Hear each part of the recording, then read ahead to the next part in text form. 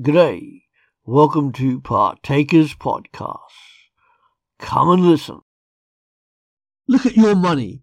On British money, other words, in this case, I promise to pay the bearer on demand the sum of £20.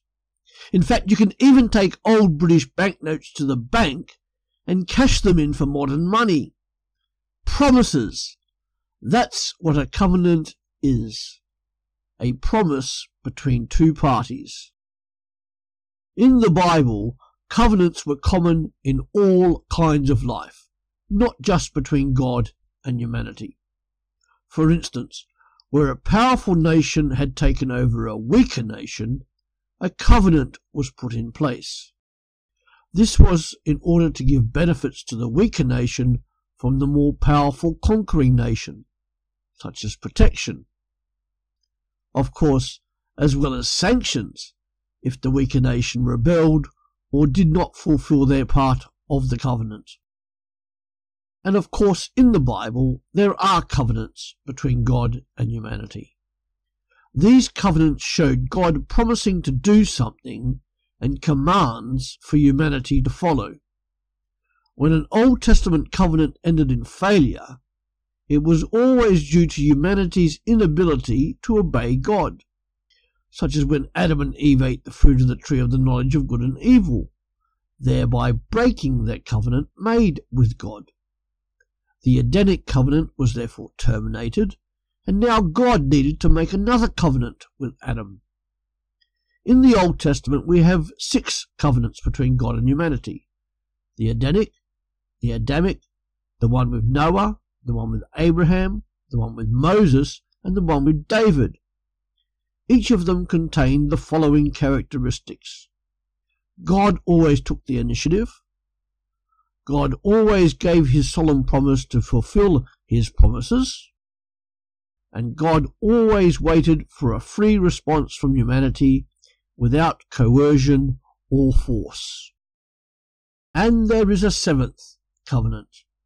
As Christians today, we are living under what's called the New Covenant.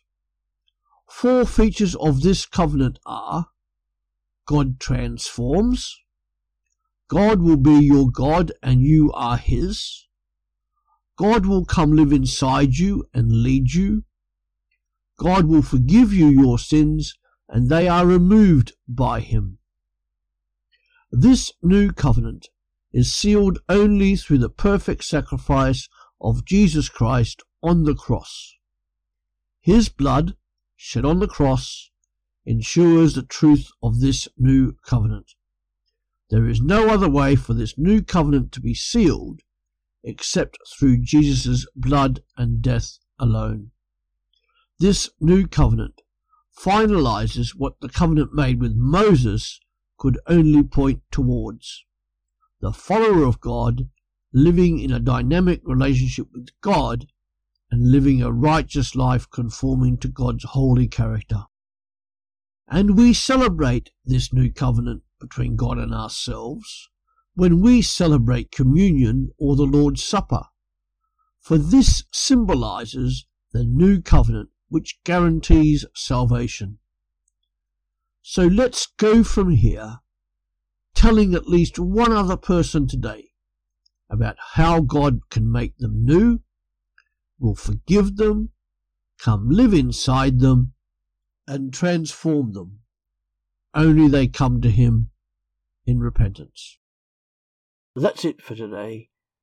Come back every day to www.partakers.co.uk, where there is something uploaded to help you as a Christian disciple, wherever you are in this world, to live for Jesus Christ. Our books are also available on our Amazon site at www.pulptheology.com. See you later.